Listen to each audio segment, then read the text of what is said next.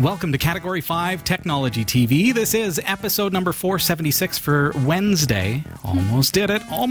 It's the 2nd of November, 2016. That is hard to believe. We're into the winter months now. Doesn't feel like it, though. Today was warm. It was here in Barrie, Ontario. Yeah, Monday was freezing for Halloween, but 17 degrees C, folks. Yeah. Whew. Hey, this week we're going to be speaking with Ryan Kalember from Proofpoint. He's the Senior Vice President of Cybersecurity Strategy. We're going to be talking about how malware has made the transition onto the mobile platform. You want to stick around, learn how to protect yourself and what kind of risks are out there and just what hackers are doing and why they're doing it. We're going to be speaking with him in just a couple of minutes' time. Sasha, over in the newsroom, how are you? I am great. I'm loving the weather. I have a sister in Whitehorse, so I feel guilty every time I call her now. Here's what's coming up in the Category5.tv newsroom. The timer has finally run out on Vine. When bug bounties go bad, a young hacker intent on cashing in for revealing an iOS 10 bug lands himself a criminal record instead. European court has ruled that Uber should pay their drivers at least minimum wage and provide paid vacation time. Facebook says they don't need your permission to use biometric data. And, holy moly, a robotic kitchen that can cook like a master chef. Stick around, the full details are coming up later in the show. This is Category 5 Technology TV. Our live recordings are trusted to none other than Kingston Technology. If you're looking to improve the performance of your computer, make sure you check out Kingston SSDs today. All right, tonight we've got a very fun show for you. My name's Robbie Ferguson. Please help me welcome Jeff Weston. I'm back. And over there in the newsroom is Sasha Dermatis. We got you working tonight with the chroma key. That's all good. Technologically, we're making it tonight. All right. Tonight, we've got Ryan joining us from Proofpoint, and he is the Senior Vice President of Cybersecurity Strategy. Ryan, it's nice to have you here. Thanks for joining us tonight. It's great to be here. Ryan, could you kind of tell us a little bit about Proofpoint just out the gate so that so the viewers who are not familiar with your company can just kind of have a bit of a back story as to what it is that you do? Yeah, sure. So we're a publicly listed cybersecurity company. We focus on protecting the way people work, which is absolutely under assault these days, mostly via threats transmitted via email, social media, and as we're going to talk about tonight, mobile apps. Very good, thanks. Now, you perform threat summaries and analyses over the course of any given year, and your quarter 3 summary just came out, I believe, just a couple of days ago, if I'm not mistaken. So could you tell us a little bit about what you've seen as far as the trends go in kind of the malware, how things have transitioned? I've seen a lot of transition over to mobile, and that's a big concern. I'd love to hear a little bit about what you've found in your current summary before we kind of really get into things tonight. Yeah, absolutely. I mean, we see a very broad swath of data. We see the email traffic for about just north of 50% of the Fortune 100, some of the largest organizations in the world that operate in some of the most sensitive sectors. So quite a lot of the world's threats hit them in some way, shape, or form. And if you looked at the threat landscape in Q3, it was basically a magnified version of what we saw in the 3 months prior to that. You had ransomware absolutely out of control on the email vector.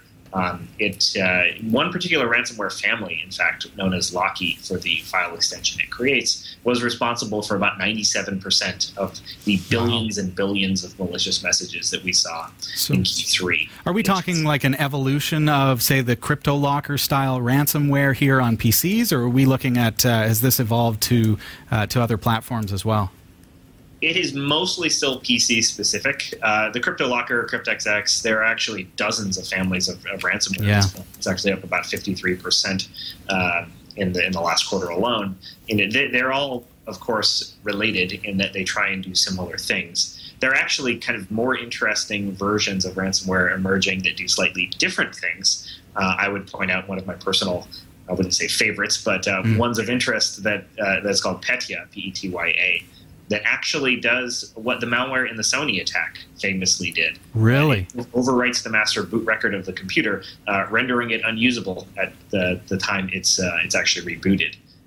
So ransomware is continuing to evolve, not just on PCs, but it's been extending to other platforms as well. There is ransomware that now exists in the wild for Android devices.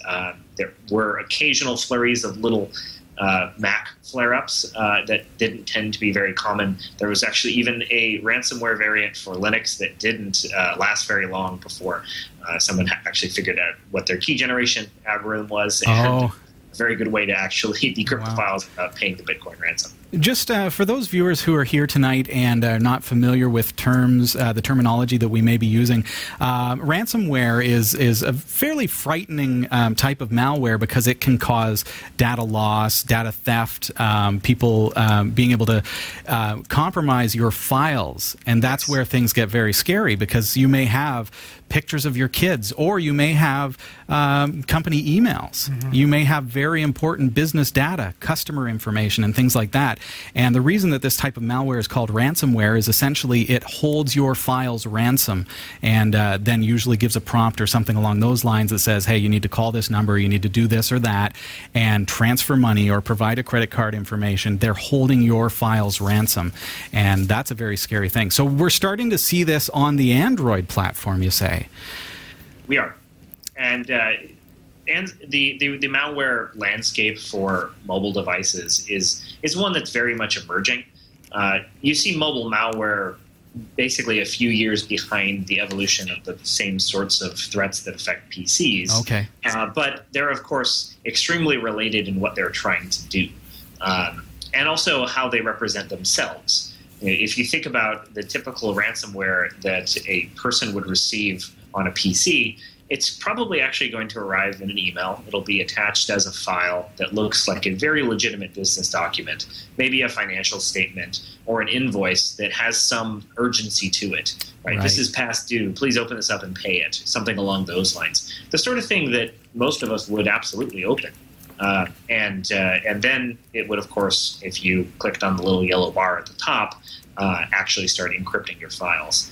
On the mobile side, it's a little different in that the ransomware has to exist in the form of an app. That's really the only way that sort of thing can be installed on most mobile devices, the way that the operating system architecture effectively works. So what that means for the end user is you're probably going to receive mobile ransomware via a link. Again, that could come to you via an email. It actually could come via an SMS as well.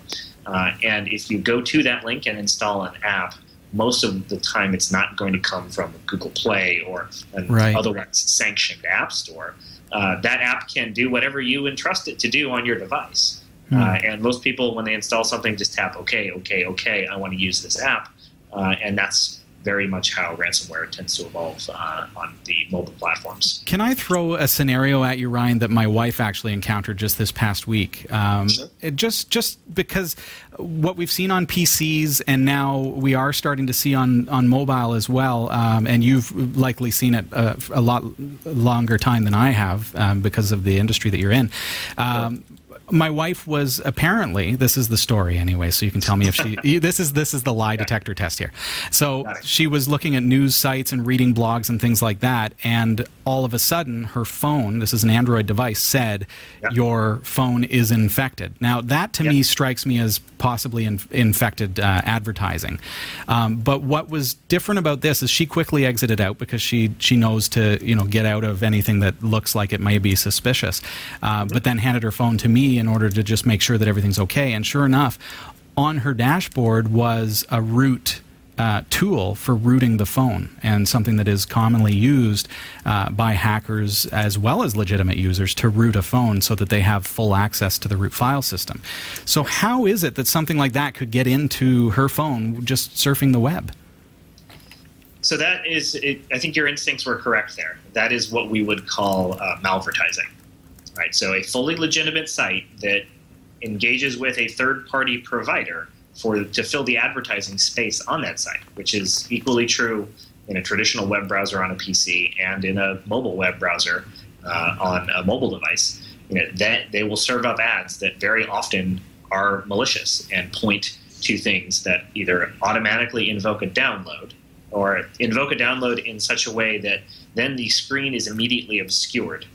There's actually a strange sort of cousin to this, which even exists on iOS, which we often refer to as scareware, where if you've browsed to the wrong site and you could get there any number of ways, including via an advertising link from a fully legitimate site. Right. If you browse to the wrong site, it fills the screen, and it basically enters into what is effectively, and anyone who's ever taken a computer science course will know about this mistake, what's called an infinite loop.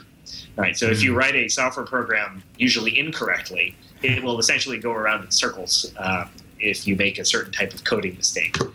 In this case, the attackers are actually intentionally making that mistake so that the phone effectively goes around in circles while the web browser is running what is actually JavaScript code for those who are technically interested. Right. It will then basically freeze the screen, display a message, a usually fairly threatening message like the one I'm sure your wife saw. Yeah. And that will tell you to either call a number or visit a website and pay some Bitcoin to unlock the phone. But what it really is just a broken piece of JavaScript on a website. Wow. But from the user's perspective, the phone becomes unusable because all the classic techniques don't work. You can't tap it, and it won't do anything.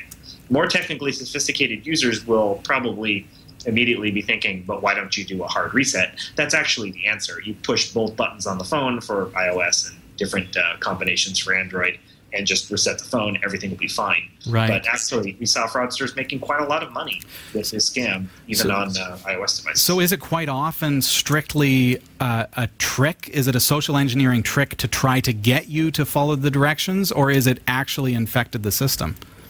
Most of the time it is a trick. And that follows a general pattern in cybercrime. There is a huge shift towards social engineering, away from sophisticated technical exploits. This doesn't always get accurately captured in the media, where there is still quite a lot of focus on things like, I would call out the Pegasus attack from a couple of months ago, which was a state-sponsored attack on a couple of journalists that actually involved 3 different iOS 0 days chained together. That's not the likely thing everyone is going to encounter. Right. It is much more likely that you'll run into this sort of scareware that's designed to get a little money out of you. Okay. So why would you say this type of attack is on the rise? You alluded to the fact that some of these malware creators are making money off of this, off of tricking users. Obviously, that's the case. What is the driving force behind malware rising on the mobile platform? It's simple economics. I think at this point, malware authors are basically businessmen in most ways. And their businesses look like SaaS businesses. They will invest their resources where the greatest return is. And as people move away from traditional computing platforms like PCs and onto mobile devices, more sensitive data goes there too. People care more about the information that's stored there than they might care about the information on their own PC. So it's a very logical place for the malware authors to try and move to, even though actually most mobile operating systems, Android included, are a lot more secure than most historical PC operating systems, simply because they were constructed at a later date when more things were known about what good security practice looked like on an operating system. So when it comes to these, increased attacks, is there a specific group that's being targeted? Like, are they primarily trying to hit like elderly people who are just getting onto these phones now, have no clue what they're doing, or is there a targeted group that are they're looking to get, or is it just a blanket and see who's out there? I mean, mobile malware at this point is very difficult to target, so it is sort of spray and pray from the attacker's perspectives. They're looking to put malicious links in very cheap ways on lots of sites where they're likely to encounter the sort of unsophisticated users you're talking about. On the PC side of things, ransomware for PCs is often highly targeted at organizations that are going to have sort of things like file shares, which we saw variants like CryptXX go after. Those are the shared servers where a lot of different people put their files that tend to be very valuable to, say, a hospital or a school district or a corporation. And that type of malware is very, very targeted at a different organization that's likely to have a lot of money because they care, or a lot of money that they'll pay to unlock those files because they care a lot about the value of those files. On the mobile side, it's much harder to do that same sort of targeting. that is fairly easy to do based on something like an email address. Sure, I would expect that the PC end of things, based on what you're saying there, would be probably grander scale as well. Because if I were to, if I was a hacker attacking a company, if I could get into one system that could go out on the network and encrypt all of the files on network shares, usually there's a a shared server somewhere that's got a Samba share that the whole company uses, then all of a sudden you're in big trouble. Right, and you actually have now seen ransomware go after that first. So it won't encrypt the local piece. piece. Look for that network share first, yeah. Yeah, and very often it might even look for the backups to that network share first before it starts actually encrypting the primary, which is extremely clever and extremely evil when you think about it. Yeah. It's funny. Now, you mentioned, trying to go after things like maybe education settings, and immediately my thought goes to the fact that, with my kids' school, they don't send home, or they're trying to move away from sending home paper notes, and it's the kids have computers with emails, and they're emailing parents, and I'm thinking, man, if they can infect a school and then hit all the parents, by sending some link through an email, I mean, you could do some serious damage. So, and they absolutely have. If you think about how much you would personally pay for the files that are either on your mobile device or on your PC, if they were locked up by somebody and you didn't have them somewhere else, it's usually a big number.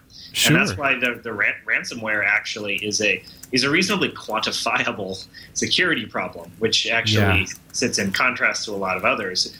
And it's because of one of the fundamental pieces of technology that's enabled this to grow and scale, which is Bitcoin. Right, so we know what Bitcoin wallets are associated with these ransomware campaign attackers, and we can look, because it's public ledger, right, how much money they're making off of all this, and it's hundreds of millions of dollars. So we're talking about anonymous currency here being used in an untrackable way. To put things into perspective, because you think, well, I wouldn't pay for my files and things, but let's say, look at your phone. Pull out your phone and take a look now. Here we are in 2016. My phone is chock full of photos of my kids that mean a lot. People take their phones to weddings and special events. They take a bunch of pictures, and they're not always prompt to back up those files and transfer them, which means having at least 2 copies and 1 copy that is completely air-gapped from the network. So we're talking an external hard drive stored in a drawer somewhere or something like that. Yes. But to put it into perspective here, so if I had a hard drive with all of my data on it that was really important to me, and this happens, okay? So here's a scenario. You've got a hard drive that has all of the files that are your kids' photos and all of these other things that mean a lot to you. To look at it from a consumer standpoint, because your phone is generally your personal files, and that hard drive crashes. Will I go to data recovery and say, okay, I need these files. These are important to me. How much is it going to cost to get these files back? And this is a legitimate, my hard drive has crashed. I need these files back. And sometimes a data recovery can cost thousands of dollars in a worst case scenario. So when someone takes over my phone and says, for £300 or $600, you're going to get your files back, the temptation may be there to say, okay, yeah, I'm going to do that because these are important to me. It's my data recovery. It's the way to get these files back. Right. How dangerous is it for us, Ryan, to actually pursue that and hit that button that says, okay, I'm going to buy my files back? I think that there are really 2 concerns that pop up there. And the first one, I would actually say, is an ethics concern. The people behind cybercrime are very bad people. Cybercrime has been used to fund real-world terrorism as well as cyber terrorism. And giving money to bad people is not something anyone should do lightly. So what's best is, of course, to have that air-gapped copy of all of the data that you cared about that doesn't actually run the risk of being encrypted by ransomware. But the second concern is one of simple logistics. Very often, these ransomware variants will have a very short fuse, and they will count down, and they will often destroy your files along the way as they count down. Oh. And oftentimes, you don't have more than 24 hours. So one of the really, I find this almost a disturbing practice, but it's sort of the reality we live in. One of the practices that's starting to happen at larger companies is they will actually go out and buy some Bitcoin in advance because it's not the sort of thing that you can get from the bank down the street, just in case they need it for ransomware scenarios, because this has become absolutely endemic. And they wouldn't be sending billions of emails if it didn't work, because they have to pay some botnet operator. That is a sad fact, to be sure. We're speaking with Ryan Kallenber from Proofpoint, and he is the Senior Vice President of Cybersecurity Strategy there at proofpoint.com. We need to ask it, and I hate to do this kind of a question, but Android versus iOS. We're talking about mobile tonight. Where are we safest between these two platforms? If you are talking about the average user, you're safest on iOS. Simply because... Well, that's all the time that we have for tonight, so... not what I wanted to hear. Yeah, I know. If you look at the basic facts that go into evaluating the threats that you will very likely encounter on an Android device versus an iOS device, you really have no more than three major considerations. One is how easy it is to update and patch that device as vulnerabilities are exposed. And here, this is not actually Android's fault. It's not anything that Google can control. But when you're on the carrier variants of Android and you don't get updates the same way you do for iOS, which is much more controllable in that sense, your windows of exposure for these broad-based types of attacks, like stage fright most notably, are longer. And that is something that impacts the average user, especially when some of those attacks can be spread by simple SMS and not anything that can be controllable by the user. Right. The second piece of mobile risk that I think is relevant here is the apps themselves. It is very, very difficult, although possible, to find your way to a rogue app store for iOS. It actually, in most cases, involves doing one of two things: either jailbreaking the device, which is complicated, and most users don't even have this technical sophistication to do. I wouldn't recommend it unless you are an expert and you're very attuned to the security settings that you're comfortable with. Or actually, the second way that you can often get an app that has not gone through any security review onto your device is to find your way to any one of the many, many rogue app stores out there. We monitor about 150 of them, actually, that do something that's kind of interesting. So if you are a company, say I'm Acme Inc., and I have an Acme app for my own employees, but I don't want to put this in the public app store, I can go out to Apple and pay a few $100s, I believe it is, for what's called an enterprise signing certificate. And then I can write my own apps using Xcode the same way you develop normal iOS apps. I can sign them using my own certificate, and then I can provision them using what's called an enterprise app store. So this Acme app gets onto all my users' devices, and it never gets to the public app store. That actually has a lot of legitimate business purposes that you can imagine. Sure it does, yeah. But cyber criminals have realized that, oh, wait, what if I steal one of those enterprise signing apps and then come up with counterfeit versions of all those very popular apps that everybody likes to pay a lot of money for?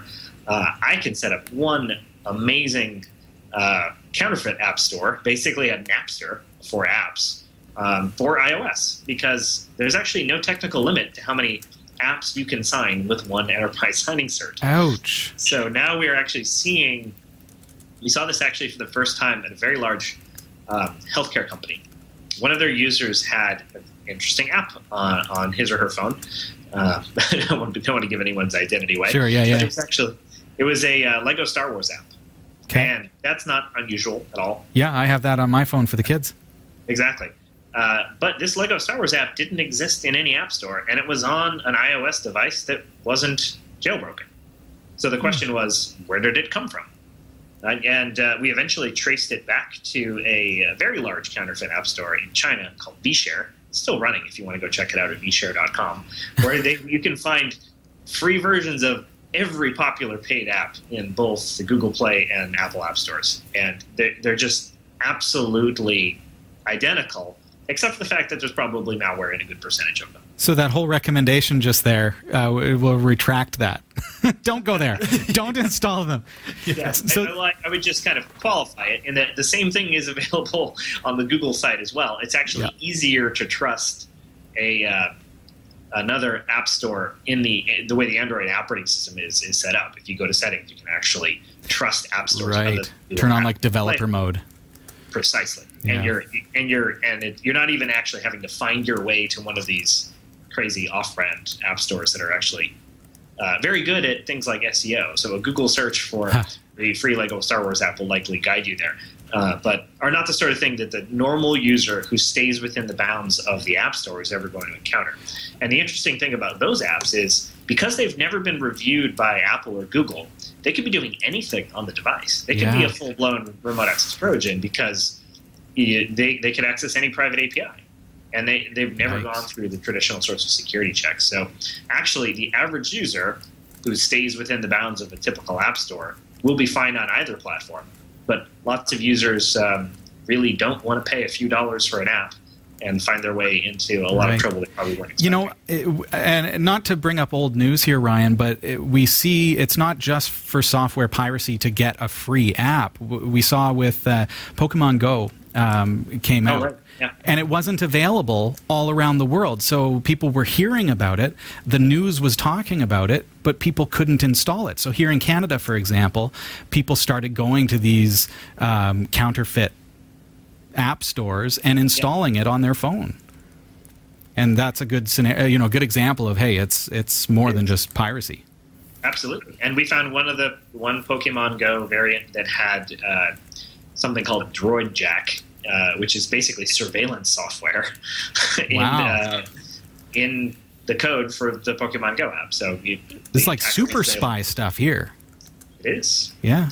Like that's like if you ever watch Person of Interest and they blue gap or whatever the phones and stuff and start intercepting calls and So with those kind of apps, like I know when the compromised Pokemon Go apps are coming out, I mean, you download the one from the App Store, and there's, it wants to access your photos, your camera. That's the other thing, too, your phone. But then you get the malicious one, and it wants to access everything. So if you get an app that you download and you notice it wants to access everything, is that a good tip-off that there's probably something wrong with the app? Or is that just possible that the programmers didn't really think too much and were like, we need access to everything just in case? Like, is that a good indicator that there's something wrong with the app? It is a good indicator that there is either something wrong with the app or that the developers don't pay enough attention to security and privacy concerns. Right. So it is something always to be cognizant of, that you are mostly going to be the one who subjects yourself to security risk on a mobile platform, simply because there are very, very secure operating systems by default, both Android and iOS. The apps, though, very often have legitimate reasons to access your data, and Android and iOS don't control what those apps do with your data. Right. So if you are actually trusting that app and that app developer to access some data on your device, like your photos, like your location, like your emails, like your SMS logs, you should think very hard about whether to accept that or not. And just tapping through and accepting the default settings is very often not a good idea. But certainly from a user perspective, we're all fairly impatient now, and it's not the sort of thing enough users pay enough attention to. Right. So that begs the question, if you've done your whatever it is you're doing, you've installed this app, is it just enough to delete the app to get rid of it? Like, how do you rid yourself to make sure that you're protected? And with that, what happens if you've done a backup? Like, say you do have one of those malicious apps on an iOS device, where when you do your backup, that backup is everything. If you do a restore, you get everything. Unlike with an Android, you can do your backup of your photos. Say you have to wipe your phone, you can throw your photos back on much easier. So how do you get rid of it? And when it comes to backups from your computer, could they still be infected, and are you just perpetually going in circles? It is a good question, actually. So one of the examples that leaps to mind is I was recently working with the Chief Information Security Officer of an Ivy League-like university on the East Coast of the United States. And he had an interesting problem with a professor. The professor just had somebody who was very clearly reading his email and downloading his files from a cloud file repository. And that person wasn't being terribly subtle about it. And it didn't matter how many times the professor changed his password, this was still happening. So the security officer quite rightly assumed that, this is probably a keylogger on your laptop. You've got some sort of malware there. So he brought in the laptop, which was a normal Windows PC, scanned it with every tool he had, and it came back completely clean. So, scrambling a bit, he then asked the professor, do you have any home PC that you use? I said, no, absolutely not. This is my only PC. It's a laptop. And then thinking quickly, the follow-up question was, all right, is there any other device where you enter your password? And the professor said, sure, I have an iPhone. And so the security officer looks at the iPhone, completely normal, up to date, not jailbroken, no obvious signs of risk, but it had about 200 apps on it. So he asked him to take out the little USB to Lightning cable, plug it back in to iTunes, back up the phone, and then resync and uncheck the one box next to apps, which is something you can actually do. So he synced everything except the apps, and then changed his password, and that worked. So one of those apps was just stealing his credentials over and over and over again. And that's the sort of thing that we are seeing happen more and more frequently as you trust apps with even email credentials. So like a third-party email client, for example, would be the type of app you trust with this. And that's actually compromising data in a much broader way than just even what's on the mobile device. Scary stuff. Wow. Well, I appreciate your time so much, Ryan. I know we've been speaking for a little while about mobile malware and how that is impacting society and users in general. We all have a phone in our pocket. The final discussion that we need to have with you is what is there? On my computer, I've got anti-malware, and I'm able to protect myself from computer viruses with anti-malware. On your phone, is it as simple as installing an application that will protect you from these kinds of things on both platforms, Android and iOS? It's not quite that simple, unfortunately, because there's really actually two things that you would worry about. One is these sort of rogue apps that we've been talking about, which are often hard to identify. And many of them actually make it into the proper app stores. So what you really have to be vigilant about as a user is what those apps have access to in terms of your own data.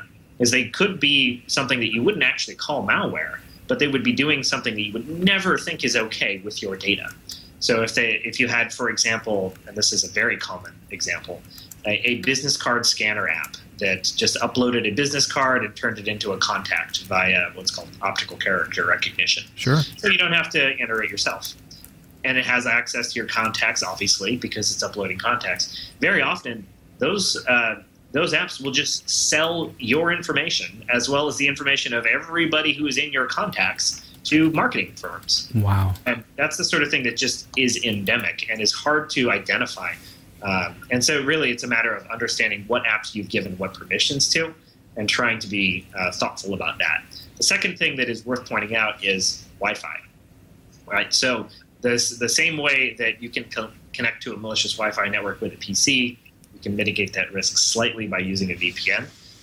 You can very easily do that with a wireless device as well, or a cellular device. And those Wi-Fi networks that you often find in airports that pop up, free Wi-Fi with a hash or something, so they show up alphabetically towards the top of the list of SSIDs, very, very likely to be fraudulent. And those very often do what you call man-in-the-middle attacks and can sniff things like passwords if you happen to enter them in a web browsing session while you're connected to that rogue Wi-Fi.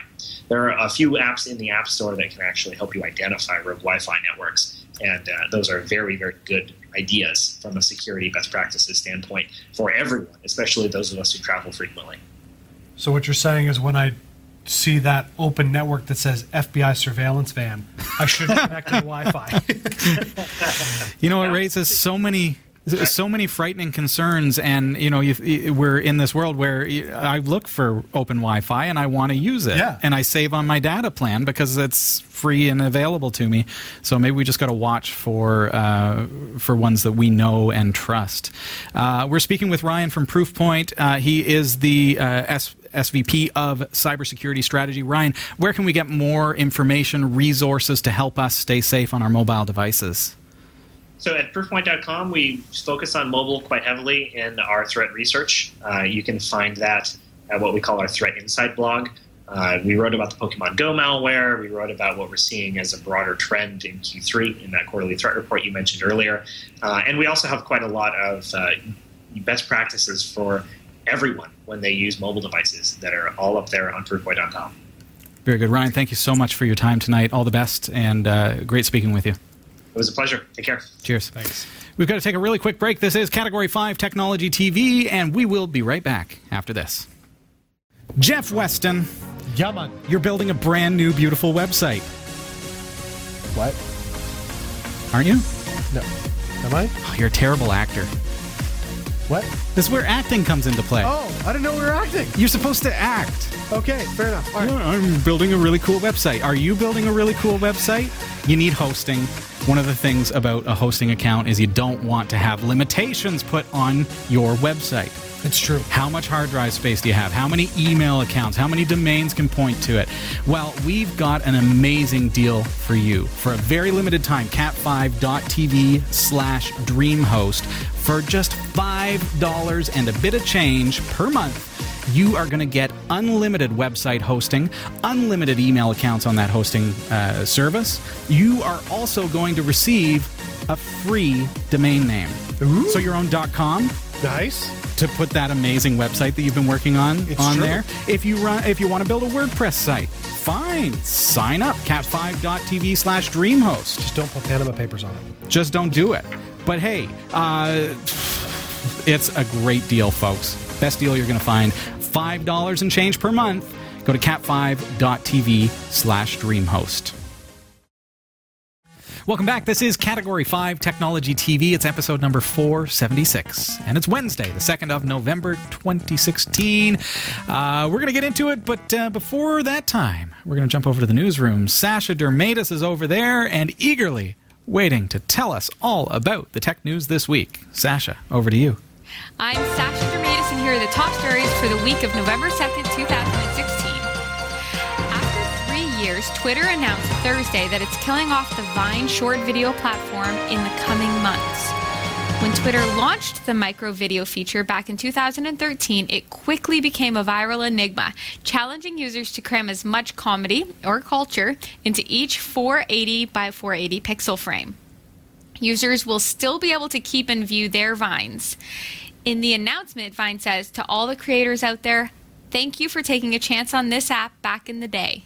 Back in the day being 3 years ago. Long time ago. The service enjoyed 200 million users in 2015. Some of its biggest superstars include Canadian-born Andrew King Bachelor, with more than 16 million followers, and Toronto-based singer-songwriter Shawn Mendes. Vine videos arguably created its own genre of meme thanks to the hypnotic nature of its 6-second clips that loop by default. Vine co-founder Russ Yusupov has little positive to say about the shutdown, tweeting, "Don't sell your company," shortly after the announcement. Yusupov, along with co-founders Don Hoffman and Colin Kroll, sold Vine to Twitter in 2012 before its wide release. I love the little Vine loops, so I am sad. I will watch them always, as long as I can. So hopefully somebody else picks up the company. I don't know. See, what I don't understand, though, is why they would get rid of it. I mean, this is such a popular thing. I mean, if you look at many social media, there's always these collections of all these great Vine videos. I mean, I think of the one picture of the guy who's like, story time. And then I'll do all these... like story time, I'm like hammer time. Exactly. But, like, I enjoy these videos, so I don't understand why they're pulling the plug. I think it's... My guess, Twitter ain't making money. But it's not. They got to start cutting back. They're letting go of staff. They're letting go of services. They're trying to bring themselves from here and get back up to here, right? I get that, but then sell it off. I mean, it's still wildly popular. Yeah. I don't know. I mean, we'll see what happens next. I know a guy who's a Vine star from here in Barrie, but I don't know what he's going to do now. At the ripe old age of like 22, I think he's going to have to get a real job. He's going to do something that lasts longer than 6 seconds. Exactly. Good luck. Can I get your order? I'm at. Oh, sorry. Time's up. All right, in other news, an 18-year-old has been charged with 3 counts of computer tampering after accidentally swamping Arizona's emergency services with thousands of bogus 911 telephone calls. Meet Kumar Haitubahi Desai told police he had tried to share on Twitter a link to JavaScript code that exposed iOS bugs, making phones freeze or restart. He had hoped Apple would pay him a bug bounty for the information about the flaws, but had mistakenly linked to an earlier version of his app that had made users' phones keep on dialing 911. In a statement, Maricopa County Sheriff's Office said the link had been clicked almost 2,000 times, threatening emergency services across Arizona. Because the 911 service is classified as critical infrastructure, interfering with its operation is treated in Arizona with the same severity as human trafficking or second-degree murder. Oh. Talking to police after his arrest, Mr. Desai said the bug he had been planning to exploit had been sent to him by an online friend. Using it, he intended exploiting it to make a benign but annoying app that people would find funny. Writing on the Ars Technica news site, Dan Gooden said the incident contained a valuable lesson for anyone getting started in security research. Hacking devices or networks without the explicit permission and cooperation of their owners is dangerous and can result in significant legal penalties. I would find this funny if it did not actually bring into play the 911 situation. Yeah. Because I can understand why it would carry like a second-degree murder charge. If you are hampering the response time for somebody who's actually in critical need, that's a big deal. And we haven't heard if anything like that. I mean, how would they know, right? I can't get through to 911 because they're swamped with these bogus calls from a piece of malware. I'm a programmer, and one of the things that I adopted early on in my programming career is you don't put things into code like automatically dial 911 or swearing on in or silly things in placeholders, for example, when you're developing something for someone. Because if that ever gets forgotten or you forget to remove it, hello, you should have used lorem ipsum, and that's why it's there. I don't want to be that guy because I know I'm not that old, but as soon as the news started, I hear 18-year-old. I'm going, well, that explains poor it. guy. Like, wow. He's not really... Oh, sure. Life experience makes you think about these things. Yeah, ignorance isn't innocence by any means, but there's no way he ever intended this. That's how it sounds, yeah. Exactly. I mean, when I was in my teens and I was getting into programming stuff, I mean, I know for myself, I'm like, what all can I do? How far can I push this? I was writing autoexec.bat viruses. Well, yeah. And distributing them at school. In your teens, you kind of like, how far can I push this? So the fact that the guy is 18, I'm thinking, chances are it was some old file that he created. It was a mistake. If it was, some 40-year-old did it, I'd go, yeah, I don't see that as a mistake. But that's just because I automatically default to ageism to a certain If you're 40, degree. we expect you to know better. Okay. Yeah. I feel bad for this poor kid. I do criminal too. record at 18. He can't even get that expunged, I'm sure. Well, he Okay. wasn't convicted, though, was he? He was just charged. He'll be convicted. Mm-hmm. Yeah, I don't know. Ugh. He may have a plausible defense. He needs lawyers like these lawyers in this story. That's true. Okay. Uber drivers in Britain should get paid vacation days and guaranteed minimum wage, a tribunal said Friday in a ruling that the company will appeal. The G Megabytes labor union says the decision will have a major impact on the drivers who argued that they should get the labor rights of employees, not not self-employed workers. The Central London Employment Tribunal's decision Friday affects as many as 30,000 drivers. Uber argues it is a technology company that links self-employed drivers with people who need rides. It also says drivers should seek arbitration in the Netherlands, where Uber's European operations are based. Nigel McKay, the attorney representing the workers, argues Uber drivers often work very long hours just to earn enough to cover their basic living costs. It is the work carried out by these drivers that has allowed Uber to become the multi-billion-dollar global corporation that it is. He goes on to say, we are pleased that the Employment Tribunal has agreed with our arguments that drivers are entitled to the most basic workers' rights, including to be paid the national minimum wage and to receive paid holiday, which were previously denied to them. Uber, based in San Francisco, California, says it will appeal the decision and that in the meantime it only applies to the two people who brought the suit. Okay, so those are pretty fantastic lawyers to make that happen. Really, eh? I think that Uber was always supposed to just be a supplementation to a regular income. I don't think it was ever supposed to be full-time employment for anybody. So I don't know about paid vacation time. Yeah. Personally. See, okay.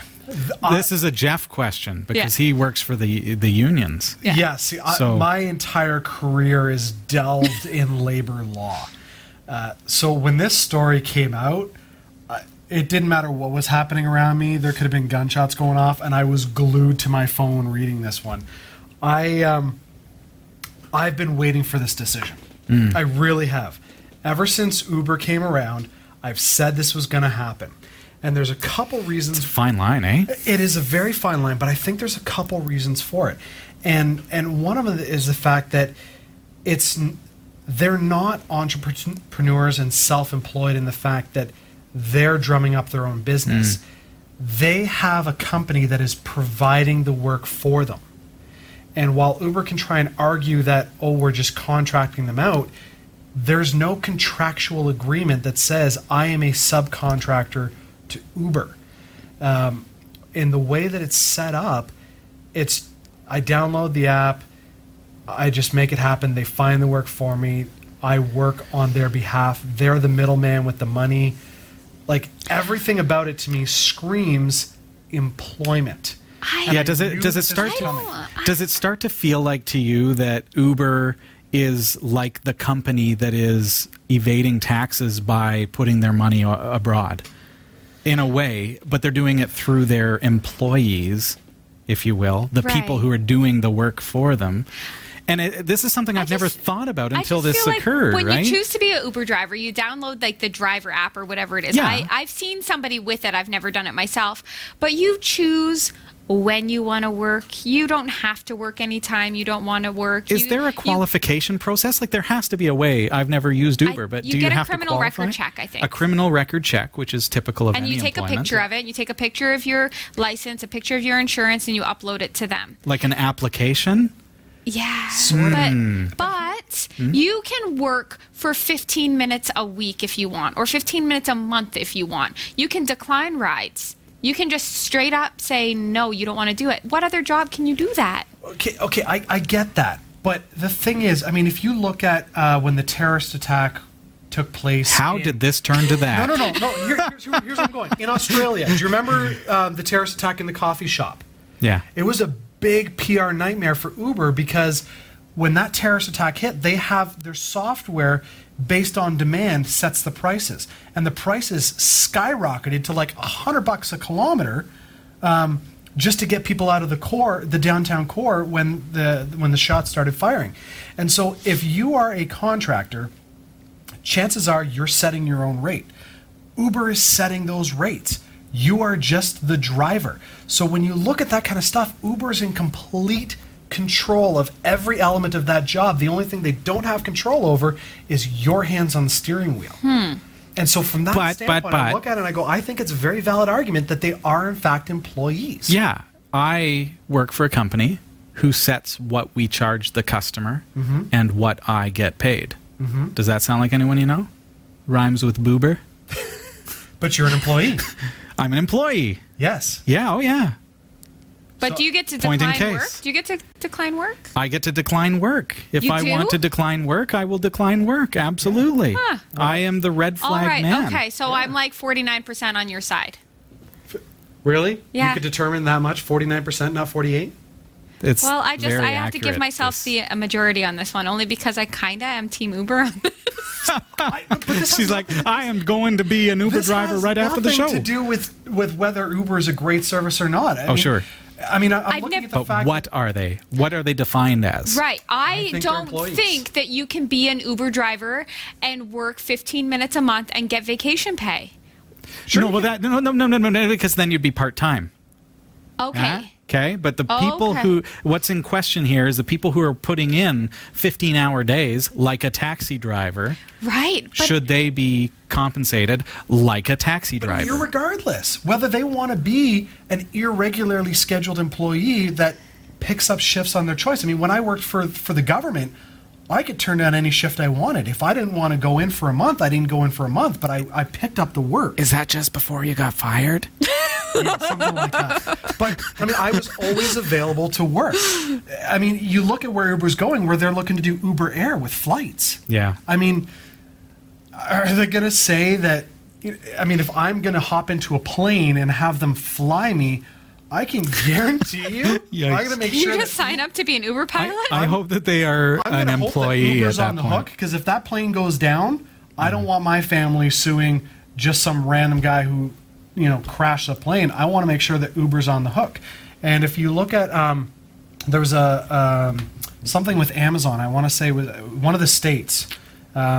If you can't get a hold of, this came out just yesterday, Okay. I think it was. If you can't get a hold of the company that sold you bad product, you can go after the seller. So does that mean if in this case that they could also go after Uber? I mean, that's a whole nother legal side of it. But I totally think they are employees. See the comment thing below? See that field down there? Please Comment on this. post Totally your employees. comments. I don't think Resolve so. the conversation below. I think in the comment section. Vote Sasha. Vote Team Sasha on this one. Nope. Facebook Inc.'s software knows your face almost as well as your mother does. And like mom, it isn't asking your permission to do what it wants with old photos. Facebook encourages users to tag people in photographs that they upload in their personal posts, and the social network stores the collected information. The company uses a program it calls Deepface to match other photos of a person to match the other photos of a person. Alphabet Inc.'s cloud-based Google Photos service uses similar technology. While millions of internet users embrace the tagging of family and friends in photos, others worried that there's something devious afoot are trying to block Facebook as well as Google from amassing such data. As advances in facial recognition technology give companies the potential to profit from biometric data, privacy advocates see a pattern in how the world's largest social network and search engine have sold users viewing histories for advertising. The companies insist that gathering data on what you look like isn't against the law, even without your permission. If judges agree with Facebook and Google, they may be able to kill off lawsuits filed under a unique Illinois law that carries fines of $1,000 to $5,000 US each time a person's image is used without permission. Big enough for a liability headache if claims on behalf of millions of consumers proceed as class actions. A loss by the companies could lead to new restrictions on using biometric in the US, similar to those in Europe and Canada. Wow. See, I didn't know that we had restrictions in Canada, but I will tell you that whole deep face technology always mistakes me and my sisters as each other. Oh, yeah? So for me, it's just funny because, Well, and that's pretty small scale. Now, Yeah. I have like little Star Trek trinkets around the studio and everything. We used to have a bobblehead that was Spock. So, Yes. and I have things all over the studio, like my coaster, right? And it's not just these companies that are doing it. Twitter was experimenting with it for a while there, and I don't see that they still use it, but they must in the back end. I had a studio picture that I posted, and Twitter said Robbie Ferguson posted this with Leonard Nimoy, and it had a tag going to his Twitter account. Wow. And that freaked me right out. I was like, okay, that's cool for one thing. The technology is astonishing, but also a little bit creepy, but at the same time, Creepy but cool. creepy but cool. I think it's the next gen of where things are going to have to go for surveillance, and you're going to see it when it comes to, we talk about, the threats that are out there, Exactly. and they have to be able to track these things, aka person of interest. Right. I mean, truth be told, they have CCTV everywhere in Europe, right? Exactly. So, I mean, so you everybody implement knows this and integrate this, and Exactly. boom. I mean, there's a little bit, you have to be a little bit worried. I want to use that Yeah. 23andMe genetic testing, but I'm scared that I'm sending my DNA to somebody who I don't know. I want to know the results. Okay, I know that I'm the guy that, for some reason, defaults to conspiracy theory and anti-robots taking us over and all that kind of stuff. But I'm not. Why does this one come as a shock? Like, technology is going this way. Why are people freaking out about it as if it's like some big issue? I've known this is coming for a while. I think from It's science fiction gone reality. well, yeah, but I mean, this. The You're problem right. with this situation is we're dealing with it from a legal standpoint and not looking at it from a morality standpoint. And our world globally has moved away from the human element to the legal element, and we are now legal entities as far as our own basic human rights. We're nothing more than contractual obligations and But do's and don'ts. Does it violate my rights that my picture is recognized by an artificial intelligence when, if I'm standing in a room, Sasha can see me from across the room and say, oh, there's Robbie. Recognize? No. What to do with you? Yes. What to do with me? That's the issue. Is they're saying you Like shouldn't- fly a drone in and shoot me in the what head they're with a saying- rubber bullet? This whole thing is saying you shouldn't be able to use my biometrics to earn a profit, and I have to. It's data. Data is money. That's the currency. Why is Windows 10 free? Well, Yeah, and Facebook is free. I get that. I Yeah, can understand exactly. having That's rights exactly if the you didn't business sign up model. for something that's completely free. Nothing is free. I You're selling a agree, little but of- let people Those opt apps. in. We talked about apps that Sure. ask for all this access because it's a free app. You well, can it needs opt those things. out by not downloading the app. Yeah, exactly. See, yeah. and this is the thing. I mean, Facebook changed the way that we do the world. Before Facebook, it was you had to give explicit permissions for anything to happen. And then Zuckerberg and his team came up with this brilliant idea to say, you use our app. Yeah, and you're you give us volunteering it. You're free giving it. reign on everything, and you tell us what not to use. And we'll change that halfway through after you've said no. Exactly. After you've said no, we'll eventually just say yes, and you'll have to go back and find it and say it's no again. changed the It has legal, moral changed landscape everything. of the Absolutely. world. It has changed. Absolutely. Remember back in interrogation, not that I've ever been in an interrogation room, but they used to try and like drag information out of you about who your friends are and where you right. were and everything. And now all they'd have to do is go on your Facebook and be like, oh, I have a list of all of your friends. I know exactly where you've been. I know what you've eaten in the past 14 days. Yeah, they have everything now. We have pictures to prove Exactly. it. You know, it's not the end of the world, though. I mean, this is the way technology is going. The way that we will know that the apocalypse has come is when robots take over our kitchen. I mean, it's not possible, right? It's never, ever going to happen. It's true. Well, apparently, having a home-cooked meal from the kitchen of Gordon Ramsay could become a reality. In 2018, Molly will launch the world's first fully automated and integrated intelligent cooking robot. What? Yes. It's a robotic kitchen that has unlimited access to chefs and their recipes worldwide. And not only can this robotic chef cook over 100 different meals for you, it will clean up after itself too. Ah, bless you, robot. According to Mark Olyanik, CEO and founder of Molly Robotics, the way this machine works for the end user is by specifying the number of portions, type of cuisine, dietary restrictions, calorie count, desired ingredients, cooking method, and chef, and so on, from the recipe library first. Then, with a single tap, you could choose your recipe, place the individual prepackaged containers of measured, washed, and cut ingredients on designated spots, and press start for the cooking process to begin. Molly consists of all the necessary cabinetry, appliances, and utensils. It starts with 2 special sensors which record each movement of the actual master chef while they cook away wearing special gloves. This kitchen then replicates the movement with 2 fully articulating robotic arms and can cook anything just like a human chef. Yippee! Since the Molly Kitchen could essentially cook any downloadable recipe on the internet, the food robotics AI startup expects to include a share and sell your own recipes feature, where consumers and professional chefs could access and sell their ideas via the digital style library of recipes database. Designed to work with anyone who has the desire and the ability to cook, this platform for collective creativity and knowledge could become a launching pad for aspiring chefs. While you may need a Wi-Fi for pulling in new recipes, recording a new dish, or sharing your work, the database of recipes that comes with the kitchen is available offline. What's more, the robotic kitchen can always be used manually too. Questions, comments, thoughts? You know concerns? what I think is the first thing that came to mind is what, right? But then I realized, think about educational facilities where the teacher could download these recipes and actually use it to guide would-be chefs to learn.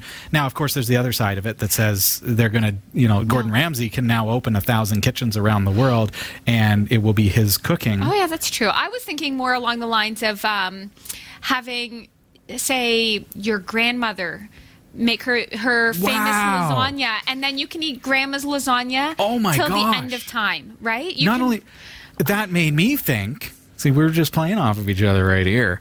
What about Grandma when she can't cook that lasagna anymore, but she loves to eat it? Right. Right?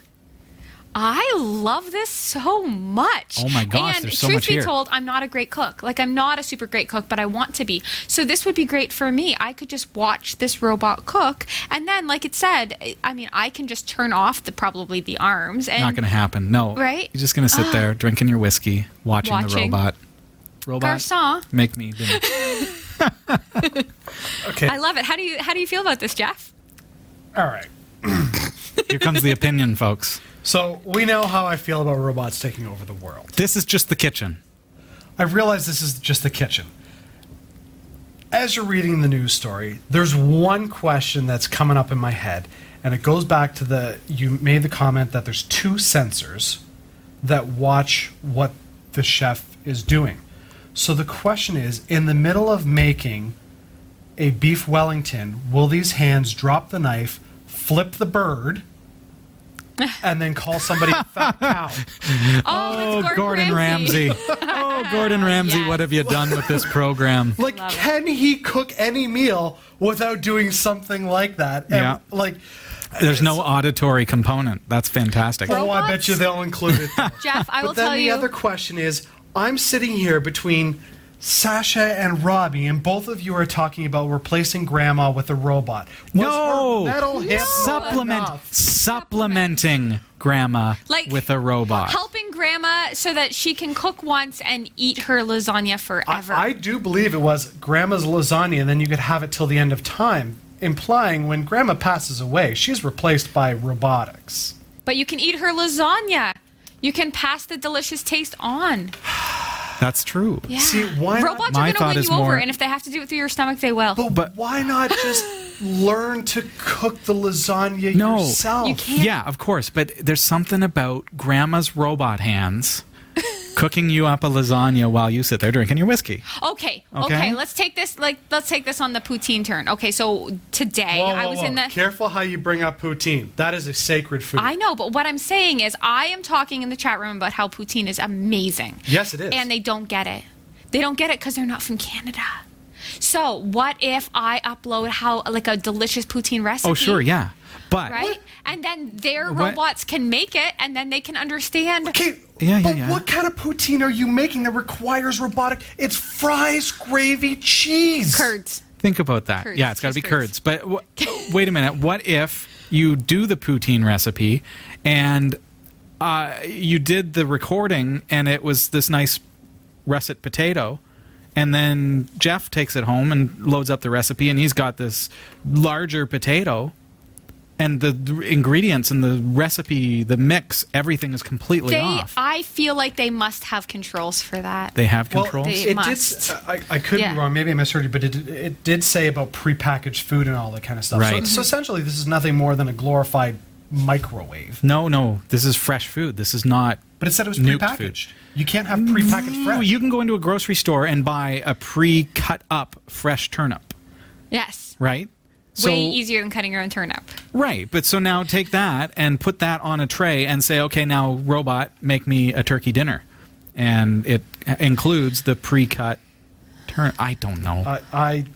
Can we interview these still people? would rather Can we make- find Yeah, let's interview them. Let's interview Molly Kitchens. Let's get a dozen of these Molly Kitchens and Can we just distribute do them around. yeah, let's I trial would rather that. make my bowl of Cheerios myself. Oh, yeah, Just from saying. scratch. Aim high. Reach for the That's stars.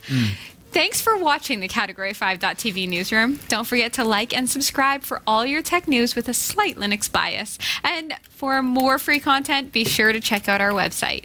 From the Category5.tv newsroom, I'm Sasha Dermatis. Thanks, Sasha. This is Category 5 Technology TV, episode number 476. I can't believe we're here already, and it is November 2016. And it's a warm November day. A warm November day. So, how's everybody been? It's been a busy show. It has been a busy show. And we haven't had time to talk about anything but robots and poutine. So nice to see you guys. We've got our new website up at category5.tv. A lot of work going into that, and very, very excited about it. This week, I've introduced the ability to go back in time with our seasons. So you can actually view past seasons of each of the shows. And in fact, the newsroom is a part of that. So Sasha's segment and Jeff, you filling in as well. You can now go back and watch some of the newsroom segments. And what's nice about the newsroom is now we also include all of the textual stories. So you can read or watch, and we're going to be improving that over time as well so that you can actually trigger through links certain stories and things like that. So I'm very, very excited about the newsroom feature. What else is new? I mean, going back to the season, looking back at the seasons, we've got seasons 3 through 10 of Category 5 Technology TV are already done. Wow. So those are there and ready for you. We've got seasons 1 and 2 of New Every Day. Season 1 of Nature Sounds of Ontario, Canada. We've got Season 1 of The Pixel Shadow. We've got Seasons 8, 9, and 10 of the Category5.tv newsroom. So you can actually go back and watch all of these shows on our website, Category5.tv. Wow, there's lots going on. Yeah, and last week we opened up the Skype lines, and Sasha and I were wondering, hey, how come nobody called wants in? to talk to us. Yeah, exactly. Well, I found out after the fact, because tonight we were setting up Skype, and it turns out Skype was not working. So that was my bad. Technology fail. We'll blame it on Microsoft, because they bought Skype and they broke it. So I apologize to those of you who did try to call in. If you happened to dress up as we demanded of you, please do send us a photo of you in your costume. We would love that. We'd love to see it and post it. We've requested. We did not demand it of you, but we really want to see your pictures. Even if you have to dress up today and pretend like it was then. I don't know if you can change the date. Everybody will dress up in steampunk and get the extra please points. Dress up and send us your pictures. There I would you love go. that. Sasha, your laptop came into me this week because you were having trouble with it. What was going on? Well, I was trying to pre-read the news so that I was, so I could read it smoothly. Yeah. And it kept crashing. Can I show folks what it looks like from your perspective? Yeah. So basically the newsroom looks a little something like this to Sasha. So it's a little bit off on your screen, but basically she reads it like that. So she does that through her web browser. This is tonight's news. And when you do that, it lets you kind of get familiar. So what was happening with your computer? It was crashing. Oh, the story was about something crashing. What was my story last week? It was just hilariously timed. But it kept crashing. Now, the day before that, I had updated Chrome, but I'm not very... Oh, yeah. I don't know exactly what I do when I'm on my computer. I'm going to be really honest that I definitely... Turn it on and it's got to go. Yeah, I turn it on and I just expect, bam, it's going to be perfect and work every time. So I couldn't believe how long it's been since we actually looked at that laptop. We installed Zorin OS on it. Right, and I way love back Zorin. in the day. Zorin's great. I know. But it was version 8. Version 8. What's wrong with that? That's very, very old. And that's where we're getting a hang-up, because your updates had failed and things were breaking because the old operating system was no longer supported, and so the repositories were broken. So you were getting mixed packages. So what I ended up doing is I backed up all your files for you, and then I wiped the hard drive and installed Ubuntu Mate. And Ubuntu Mate is a nice, sleek OS. I'm interested to hear from you, Sasha. Having come from Zorn OS, which has a real Windows 7 kind of feel, it's very sleek. Probably one of the nicest operating systems as far as Linux goes, from my perspective, for a novice Linux user. I think they've done a really fantastic job of the layout and the way that it works. I'd be interested to know how Ubuntu Mate works for you. I'm excited to try it. I'm scared because Change I really is never good. Yeah, well, not change is never good. I do accept change. I do, however, realize my limitations in that I'm not very savvy. And although I am really in love with the idea of having a new OS or distro, or I'm going to say it wrong. You're totally right on both fronts. Yeah. I am scared I will do something wrong because I feel like I did something wrong to make this problem in the first place happen. Well, you know what? It's as simple as knowing how to open up Facebook and bring up that private chat with Robbie and say, hey, I'm trying to figure this out. What do I do? What do I do? And there you have it. And for you at home, you can just email me live at category5.tv. But that's all the time that we have tonight. This week is done. Wow. That was a good show. That was a rocking show, folks. Great interview. Hey, please comment below. Tell us what you thought. If you're watching this on YouTube, give us the big thumbs up. Give us the subscribe. You're going to see the buttons in just a couple of moments' time, including Patreon, which is a great way that you can support the show by giving us 25 cents per episode. That's all we ask, and that is going to help us to pay the bills, and that is a fantastic thing. We appreciate all of those of you who have taken that on, so thank you. All right. Good time. Great show, everybody. Well done. Nice to see you both, and nice to see you. Take care. Bye. Good night.